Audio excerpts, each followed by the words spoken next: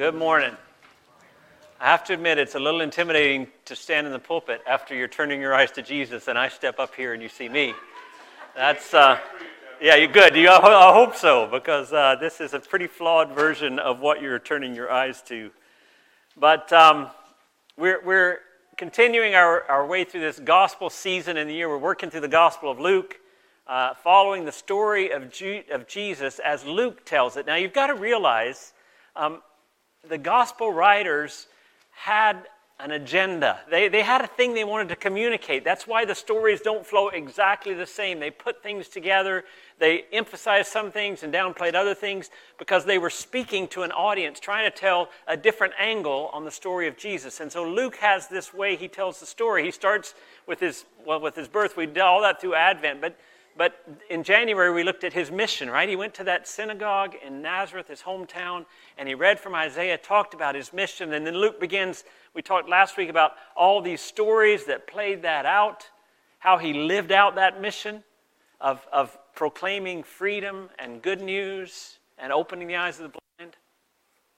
And then there was our call to follow in that example. Well, today we're coming to chapter 6, verse 12. We're going to cover two things that happen as we read the text, and they may seem like unrelated sections, but I want to put them together because I think Luke put them together for a reason. So we'll start with Luke 6, verse 12, and we're going to read down to verse 49. Starting in Luke 6:12. One of those days, Jesus went out to a mountainside to pray, and he spent the night praying to God. And when morning came, he called his disciples to him and chose 12 of them, whom he also designated apostles. Simon, whom he named Peter, his brother Andrew, James, John, Philip, Bartholomew, Matthew, Thomas, James, son of Alphaeus, Simon, who was called the Zealot, Judas, the son of James, and Judas Iscariot, who became a traitor. And he went down with them, and he stood on a level place, and a large crowd of his disciples was there, and a great number of people from all over Judea, from Jerusalem, and from the coastal region around Tyre and Sidon, who had come to hear him and to be healed of their diseases. Those troubled by impure spirits were cured, and the people all tried to touch him because power was coming from him and healing them all. And looking at his disciples, he said, "Blessed are you who are poor, for yours is the kingdom of God. Blessed are you who hunger now, for you will be satisfied. Blessed are you who weep now, for you will laugh. Blessed are you when people hate you, when they exclude you and insult you, and reject your name as evil because of the Son of Man. Rejoice in that day and leap for joy, because great is your reward in heaven, for that's how their ancestors treated the prophets. But woe to you who are rich, for you've already received your comfort. Woe to you who are well fed now, for you will go hungry. Woe to you who laugh now, for you will mourn and weep. Woe to you when everyone speaks well of you, for that's how their ancestors treated the false prophets. But to you who are listening, I say, love your enemies. Do good to those who hate you. Bless those who curse you. Pray for those who mistreat you. And if someone slaps you on one cheek, turn to them the other also. If someone takes your coat, do not withhold your shirt from them.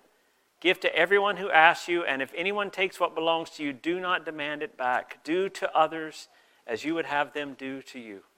If you love those who love you, what credit is that to you? Even sinners love those who love them. And if you do good to those who do good to you, what credit is that to you? Even sinners do that. And if you lend to those from whom you expect repayment, what credit is that to you? Even sinners lend to sinners, expecting to be repaid in full. But love your enemies. Do good to them. And lend to them without expecting to get anything back. Then your reward will be great, and you will be children of the Most High, because he is kind to the ungrateful and wicked. Be merciful just as your Father is merciful. And do not judge, and you will not be judged. Do not condemn, and you will not be condemned. Forgive, and you will be forgiven. Give, and it will be given to you, a good measure, pressed down, shaken together, and running over will be poured into your lap. For with the measure you use, it will be measured to you." He also told them this parable. Can the blind lead the blind? Will they not both fall into a pit? The student is not above the teacher, but everyone who is fully trained will be like their teacher. Why do you look at the speck of sawdust in your brother's eye and pay no attention to the plank in your own eye? How can you say to your brother, "Brother, let me take that speck out of your eye," when you yourself fail to see the plank in your own eye? You hypocrite. First take the plank out of your eye, and then you'll see clearly to remove the speck from your brother's eye. No good tree bears bad fruit, nor does a bad tree bear good fruit.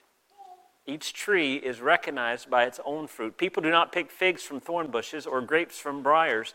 A good man brings good things out of the good stored up in his heart. And an evil man brings evil things out of the evil stored up in his heart. For the mouth speaks what the heart is full of. Why do you call me Lord, Lord, and not do what I say? As for everyone who comes to me and hears my words and puts them into practice, I will show you what they are like. They're like a man building a house who dug down deep and laid the foundation on rock. And when a flood came, the torrent struck that house, but it could not shake it because it was well built. But the one who hears my words and does not put them into practice is like a man who built a house on the ground without a foundation. The moment the torrent struck that house, it collapsed, and its destruction was complete. Now, lots of ground to cover here this week, not as much as last week, but I want you to see in the text that we read, it's pretty obvious. Jesus does two specific acts. Two things that he did, which at first may seem unrelated, but the reality is when you combine these two, when you lay them side by side the way Luke has done, you begin to see there's more going on here than we realize.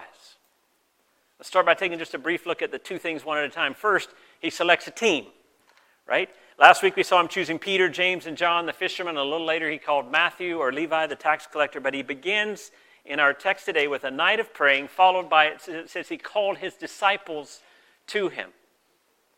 Now, that was a large group of people who had been following him. That wasn't just the 12. He called this large group around him. And then it says he chooses 12 whom he also designated apostles. The Greek word apostolos means one who is sent, a messenger or an ambassador. In other words, he's got this large group of disciples, and he picks out 12 of them. And he gives them this special title, apostle. You're the one that are going to be my messengers. And we talked last week about the 12 that he chose, that you know, as far as fishermen and tax collectors, they were not the top echelons of society. We also see in this one he picked a zealot, which is like a political radical, and he also picked Judas Iscariot, the traitor, right? You would think, Jesus, you're not picking very well or very wisely. Luke's making that point. But this became his inner circle, and when he had done this, when he had picked these 12 as kind of the inner circle, the text says he went down with them and he stood on a level place. He did some healing of the people that were there. And then it says specifically, he looks at his disciples and he preaches a sermon. Starting in verse 20 to verse 49, we see Luke's version of what Matthew records as the Sermon on the Mount. Matthew is Matthew 5 to 7. It's longer. And there have been huge discussions over whether this is the same moment or whether Jesus preached two sermons. Theologians have filled books with arguments about this. Sermon on the Mount and Sermon on the Plain, they call it. It's two separate sermons. Most of the conflict comes out of the differences in phrasing. Like Matthew will say, blessed are the poor in spirit, and Luke says, blessed are the poor, right? And Matthew has all the blessed are you, blessed are you, blessed are you, but none of the woe to you, woe to you, woe to you that Luke has. But you've got to realize, as I said before, the gospel writers are taking what they're experiencing, what they're seeing, their interactions with Jesus, and they're shaping it into a theology. They're trying to communicate something in the way they're telling the story. These are not dictated sermons. I think it was the same sermon. And Matthew's emphasizing certain things, and Luke's emphasizing certain things. And neither one of them are given the sermon in its totality. They're just teaching these things that Jesus has passed on to them and trying to communicate them to people that are listening. So Jesus does these two things. He chooses 12 disciples, and then he teaches or preaches a sermon, these two specific acts. And here's the point I want to make. When you put these two together, something bigger happens. Something bigger happens. In grade 7, I had a science teacher. His name was John Crenshaw. And I looked for a picture of him because he was your quintessential, how old was I in grade 7? Mid-70s? He was your quintessential young 70s teacher. He had kind of this haircut that went down here, and he wore these plaid shirts and bell-bottom pants, and he was really kind of quiet and kind of mellow. But when he started teaching, he came alive. And he was probably the best science teacher I have ever had because he loved to do experiments. That was the class that we ate fried worms in. I still remember to this day. And I can't remember why we ate fried worms in science, but we did. But he would always set up these experiments, and there'd be things set up as you came into class, and you'd be wondering what it was. Well, one time when he was talking about chemical reactions, he had something that looked a little bit like this. And he said, do you think I can blow up this balloon without putting any air into it? And of course, in grade 7, as science students, we were all smarter than he was. And we said, of course you can't blow up that balloon. But what we didn't know was he did what I've done, and he just put baking soda into this balloon so that when, and I really hope this doesn't explode. There's a lot of courage to do this. But what he did then was he picked up the balloon and he shook the stuff into there. And look at that. Right? Because it's working. It's not going to explode. My Bible is safe. I'm not going to let it down yet. Okay, now there we'll go. But the point was he had the baking soda, and then in the bottom of the thing was vinegar, and when the two come in together, something else happens. There's this gas that gets put off that actually blows up the balloon. And why am I telling you that, right? Other than doing a fun experiment in church, what I want you to see is the choosing of the 12 is one thing, and the Sermon on the Mountain is another thing, but when you put the two together, something radically different becomes clear. And I think that's why Luke put the two together. Because what he's saying is that what Jesus is doing in these two stories is the establishment of a new Israel. The establishment of a new Israel. He chooses 12 disciples. That's a really significant number. And then he begins to communicate the ethic, or if you want to use the word law, of this new Israel. He takes on the burden of Moses and gives the people the teachings about what this new Israel, this new kingdom is like. See, the 12 symbolize a brand new start. Remember 12 in Israel, 12 tribes, 12 sons of Jacob. Why did he pick 12 disciples? He could have picked 10, he could have picked 14. He picked 12 specifically to symbolize the fact that this Messiah is forming a new Israel. Something new is happening here. He's setting up a new structure, a new 12 tribes, a new way of heading into the future. And just as in the Old Testament, Moses gave the law to the 12 tribes, then Jesus looks at his disciples and gives them the manifesto of a new kingdom. An ethic, an understanding. I love that word manifesto. I've stolen it from the Bible Project. They use it when they're describing this passage too. But I looked it up in the dictionary. A manifesto is a public declaration of policy and aims or goals. A public declaration. So what Jesus is doing here is he's saying, here's my new 12. And to the 12, it says to the disciples, he says, this is the way the kingdom operates. These are our policies. These are our goals. This is how we function. A new law, a new way of living that Jesus is sharing. And Luke's version breaks that sermon down into 5 sections. 5 ways to be and to live as a part of this new kingdom. The first is verse 17 to 26, what I would call in Luke's version the Beatitudes plus. Matthew has the blessed are these things, the Beatitudes. Luke adds the woe to you if section. And what we see in this Kingdom Manifesto is the first thing in that section is a reversal of the world's reality.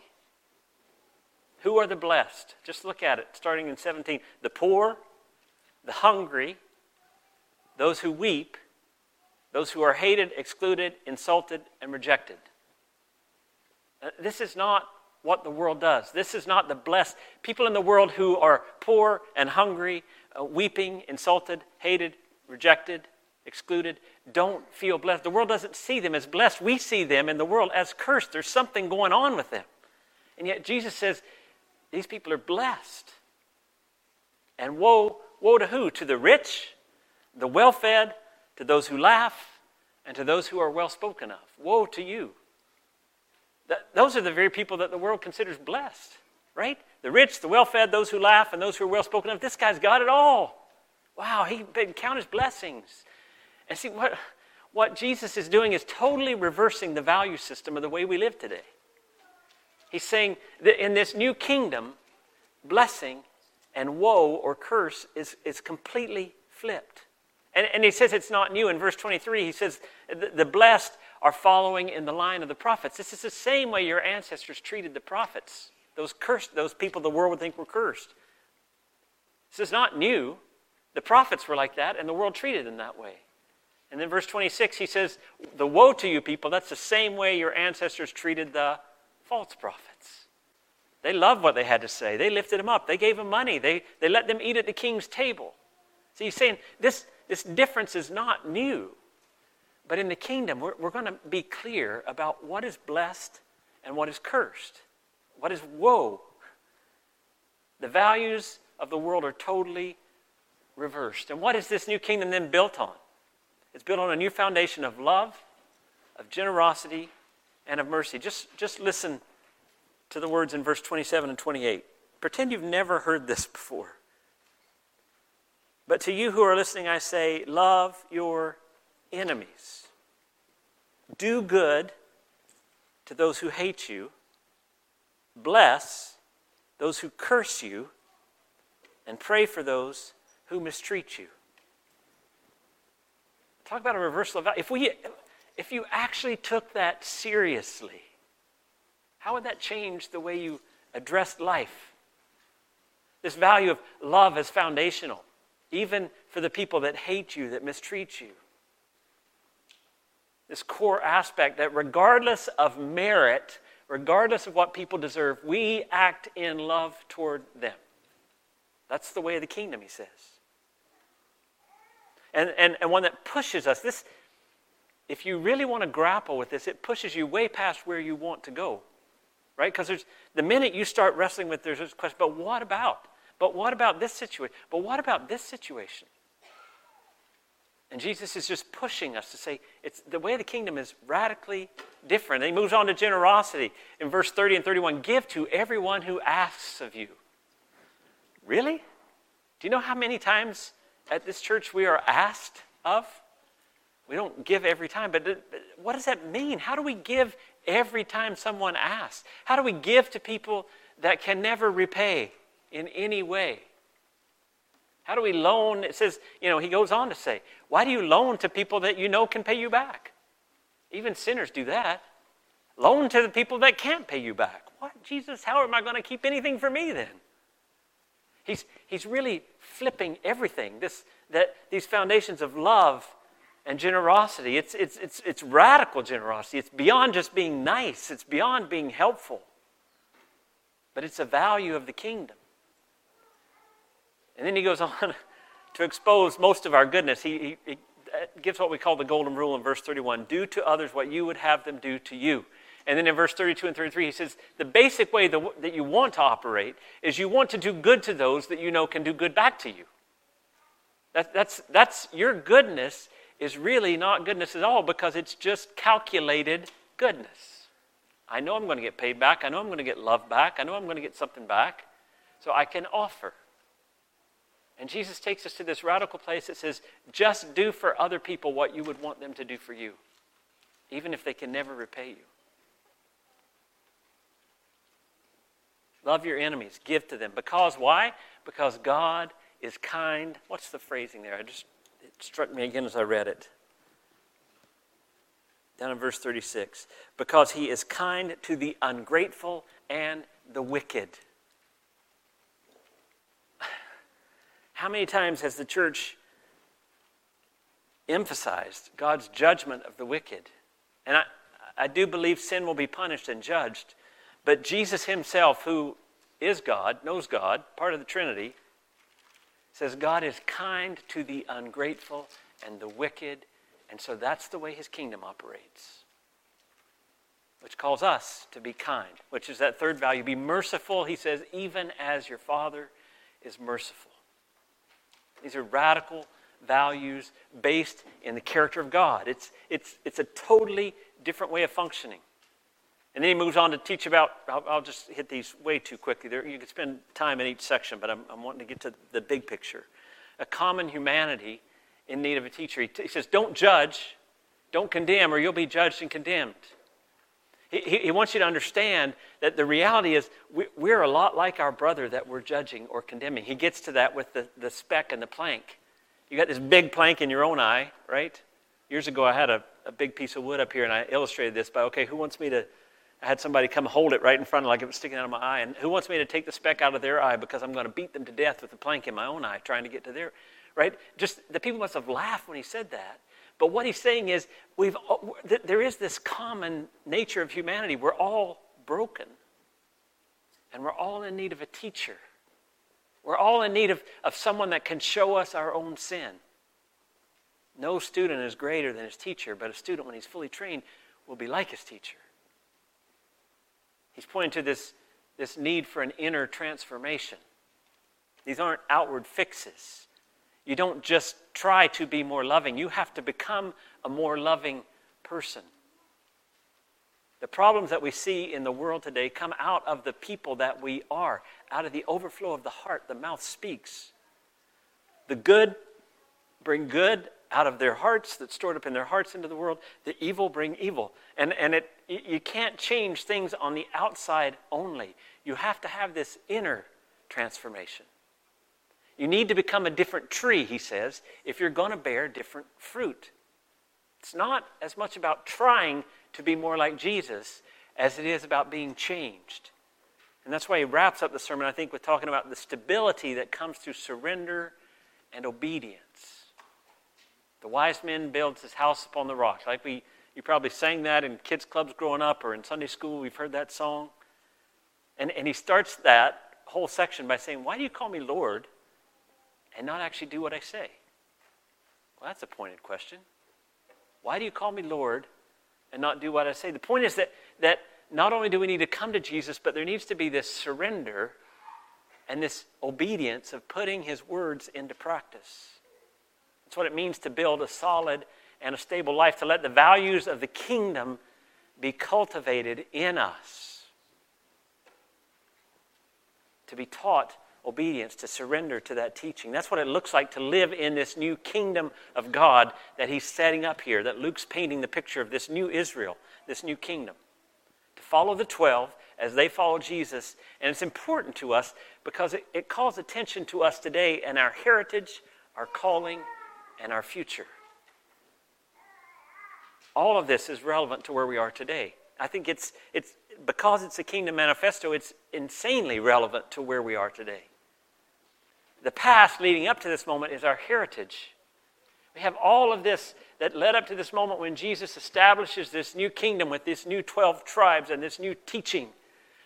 It's our heritage. It's what's built to get us to where we are. And living as the subjects of the new kingdom, that's our calling. That's what we're supposed to do. And the coming in fullness of that kingdom where we're fully transformed is the hope we have for the future, the hope that gives fuel to our lives. I love that passage in Hebrews 11, the faith chapter, verses 14 to 16. People who say such things show they're looking for a country. They are looking for a country of their own. If they had been thinking of the country they had left, they would have had opportunity to return. Instead, they're longing for a better country, a heavenly one. Therefore, God is not ashamed to be called their God, for he's prepared a city for them. This kingdom that God has been building, that he calls us to, is also our hope for the future, that one day the world will function this way under the leadership of Jesus. And to realize that begins to shape our identity. We have to realize that once we come to the point of following Jesus, we're citizens of a deeper kingdom. It's not a new idea. If you've been around the church for a while, we are citizens of the kingdom of God, the kingdom of heaven.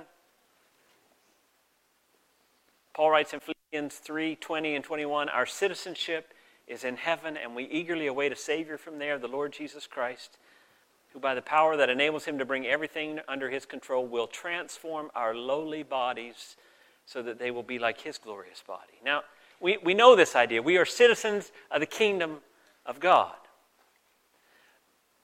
But knowing it here and letting that permeate to a place where it shapes our identity are two different things.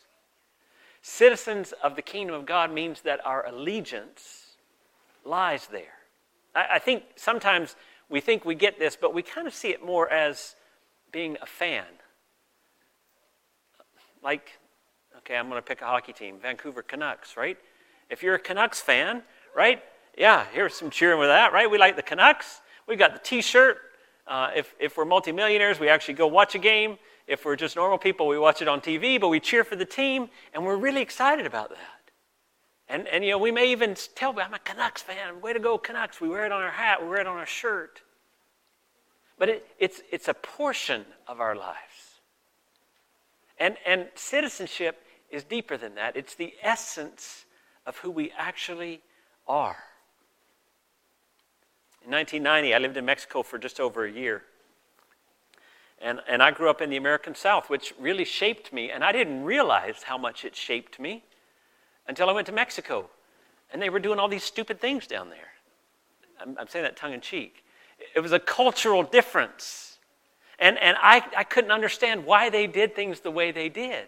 Because I thought radically differently. I had different ideas. I didn't know I had them. I just had them. And I had them because I grew up as a citizen of the United States living in the South. Same thing when I moved to Canada. Man, you guys were really weird at first. Especially when I had to buy a house instead of a house. But it's taken years for me, and I grew to appreciate the way things are done in Mexico. I have definitely grown to appreciate the way things are in Canada. But the reality is, I was a citizen of the United States, and that had impacted me at a very deep, profound level, my thinking, my habits, my understanding. That's when we're a citizen of heaven, it's deeper. Sometimes the things I learned as a citizen of the United States were good, sometimes they weren't great. But they were embedded in me. They were a part of who I was. I wasn't a fan of the United States, I was an American. And it shaped me. And being a citizen of the kingdom of God means that certain things are embedded in us. We grow to adopt these values, these ways of thinking. And often they conflict with the values, they conflict with the values of the world. I came across a quote the other day which I really liked by a guy named Stephen Matson. Sometimes being a good Christian meant being a bad Roman. So before you accuse people of being unpatriotic, ask yourself which empire they're actually serving. Ooh. You know, very often our values as Christians come into conflict with the values of the world. And the point is, it is a radically different way of looking at life, valuing these things. As we live as citizens of the kingdom, we see things are different because of the upside-down nature of the kingdom. That's some Mennonites, I think, coined that term. I remember Craybill, I think, was the guy who wrote a book called The Upside-Down Kingdom. I know, maybe not him. I can't remember the guy's name, but I love that term because it's exactly what Jesus did in those Beatitudes. Blessed are you and woe to you. It flipped everything on its head. Winning gets redefined, and the things that are important are seen in a totally different way. Remember Jesus when he's standing before Pilate? In John 18:36, he tells Pilate, my kingdom is not of this world. And he's not talking location there, I don't think so much, as he's talking about, because he said all the way through, the kingdom of heaven is at hand, it's here. What he's saying is method. My kingdom doesn't act like this world, because if it were like this world, my servants would fight to prevent my arrest by the Jewish leaders, but my kingdom is from another place. It works totally differently, Pilate. See, it's upside down. If my disciples were like the kingdom of the world, they would fight. But they're not. It's a totally different thing. As citizens of the kingdom, we operate by a different set of values. We've talked about some of those. This love for enemies, generosity, mercy. What is valuable in our life moves from possessions to people. People become valuable. We use our time differently. We have different goals for our lives as we adopt these kingdom values. We think differently. We view the world differently. We understand our purpose and our meaning differently as we come to adopt these kingdom values. John 15, Jesus says, my command is this, love each other as I have loved you. Greater love has no one than this, than to lay down one's life for one's friends. You see these different values. One of the things about living out these values of the kingdom, and we don't really realize this until we look back on it, but as you live out the values of the kingdom, what it does is draw a contrast for the world to see between the kingdom of God and the kingdom of the world. Think, for example, of the civil rights movement in the United States, right? As they practice this nonviolence, as they refuse to strike back. What happened was the world began to see the evil that was being perpetrated in that civil rights situation. Because the kingdom values of God were being demonstrated, and the contrast made the evil look evil. Same thing with apartheid in South Africa. The actions of Desmond Tutu, of Nelson Mandela, acted in a way more aligned with kingdom values, which began to show the world the evil that was going on there. I met a guy on my first sabbatical that I really appreciate, Will Willimon. He's a Methodist guy, and there's a quote I've got Reed's going to put up by him, and I just love this quote. To be a Christian means gradually, Sunday after Sunday, to be subsumed into another story, a different account of where we've come from and where we're going, a story that's called gospel. You are properly called a Christian when it's obvious that the story told in Scripture is your story, above all the other stories that the world tries to impose on you, and that the God who is rendered in Scripture is the God who has got you. Right? That Christianity, this kingdom of God thing, is not a statement of beliefs. It's an actual way of life where the Christ changes us to be the kind of tree that bears the fruit of the kingdom. How do we get there? Well, it starts with the practice of humility flowing from a transformed life. That's what he's talking about as he talks about don't judge, don't condemn. Look at the plank in your own eye. Humility admits that our tendencies go the other way, that we need a teacher, we need a leader, we need somebody to help us live out what he's called us to. To admit that we're wired for our own purposes. I want me to be elevated. I want to be the woe things. I want to be rich and well-fed. And I want people to speak well of me. I want to laugh. I want those things. That's what I want. I want to design my life to get that.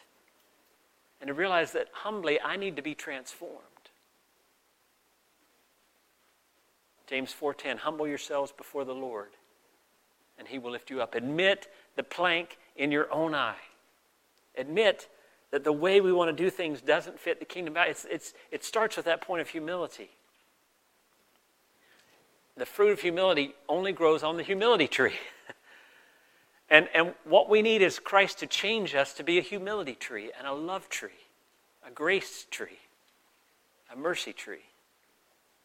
And to do that means we have to see surrender as the continual first step. Now, I know you English people are frustrated. How can you have a continual first step? It's a first step and then there's a second step. But I really think surrender is the continual first step. Surrendering my will to God's will. Verse 46, why do you call me Lord, Lord, and not do what I say? See, the key to transformation is this continual surrender to the leadership of God. As I coach basketball every week, we have a thought of the week that we reiterate and practice, and I pick it. Last week's thought was this: we do not think ourselves into new ways of living, but we live ourselves into new ways of thinking. And you may be like, what? But my point with the basketball team was, you can think, I want to be a better player, I want to hustle, I want to develop my skills. You can think all those things, but thinking them does not get you there. But if you actually go out there and work harder every day, if you hustle, it's going to shape the way you think. The living out and begins to shape the way we think. And I think the same thing's true of the gospel. As we begin to surrender and live in love, grace, mercy, generosity, even when it doesn't feel right, all of a sudden we begin to see the beauty of those things and the value of those things. And God begins to transform us as we surrender. To start with surrendering to these values of the kingdom and to the leadership of Jesus. He says in Luke 9, whoever wants to be my disciple must deny themselves, take up their cross daily, and follow me. For whoever wants to save their life will lose it, but whoever loses their life for me will save it. To in the moment, choose to love our enemies. To surrender to his leadership, to be generous when the world would do otherwise. To practice showing mercy even when we don't feel like it.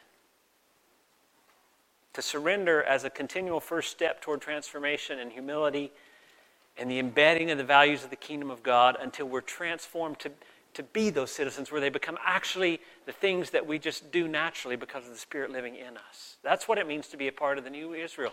That's what it means to fulfill the calling that Jesus has given us, to surrender to his leadership. And as we do that, it says as we look at him in 2 Corinthians, as we with unveiled faces reflect his glory, we are being transformed into that same glory with ever-increasing glory. That's what it says. As we look at him, we're made like him. As we surrender, as we listen, as we adopt his values, as we live those out day by day, we're transformed into a tree that bears that fruit. And then the world will see him for who he truly is. Let's pray. God, we thank you for this kingdom that you have established. The fact that one day every knee will bow and every tongue confess that you are the Lord. That the Spirit has come to live in us to transform us. And I ask, God, that you would help us, as your scripture says, to not be conformed to the pattern of the world, but to be transformed by the renewing of our minds, that you would meet us here in our desire to follow you and give us the courage and the strength to live out the values of the kingdom, to bear the fruit that only comes from you. God, we want the people in Hope to see the beauty of who you are and the beauty of the way you will bring the new creation into being. These values that we know are true but are very difficult sometimes to live out, especially as we try to protect ourselves. Give us the courage to let you protect us, to let you hold us, to let you cover us, so that we can surrender and love our enemies and do good to those who hate us and be generous to those who take advantage of us. Because you, Father, you are kind to the ungrateful and the wicked. Help us to be merciful even as you are merciful. In Jesus' name we pray. That's a great song to end with, because you know what? A sermon like that, you may feel overwhelmed with the way we live. Let me just give you this little piece of advice. You've got the rest of your life to walk with Jesus. You do not have to be perfectly sanctified tomorrow. But what I would recommend you do, take that passage, that Sermon on the Mount, those values, read them over this week. Just read them every day and say to God, Spirit, if there's something in there that you're calling me to, just make me aware of that. Find that one thing, whatever it may be. And then just say, okay, what do I need to do? How do I need to surrender in that one spot? Is it loving? Is it being merciful? Is it being gracious? Is it taking the plank out? What is it that God's saying to you, that one thing this week? And then surrender your will to that. Okay, I'll do that, God. You do that one week and do it the next week, and the next week God begins to transform. But don't let the vast darkness of our own selves overwhelm us. God loves us. There's no guilt in life. There's no condemnation for those in Christ Jesus. But he doesn't want to change us to keep us from being condemned. He wants to change us because he's taking us to life. It's better to live that way. So just prayerfully look this week for one thing. Okay, God, meditate on that. What do you want me to do? Surrender that one thing, and then do it week after week after week, and you'll be amazed what God will do in your life. That's my prayer. Amen.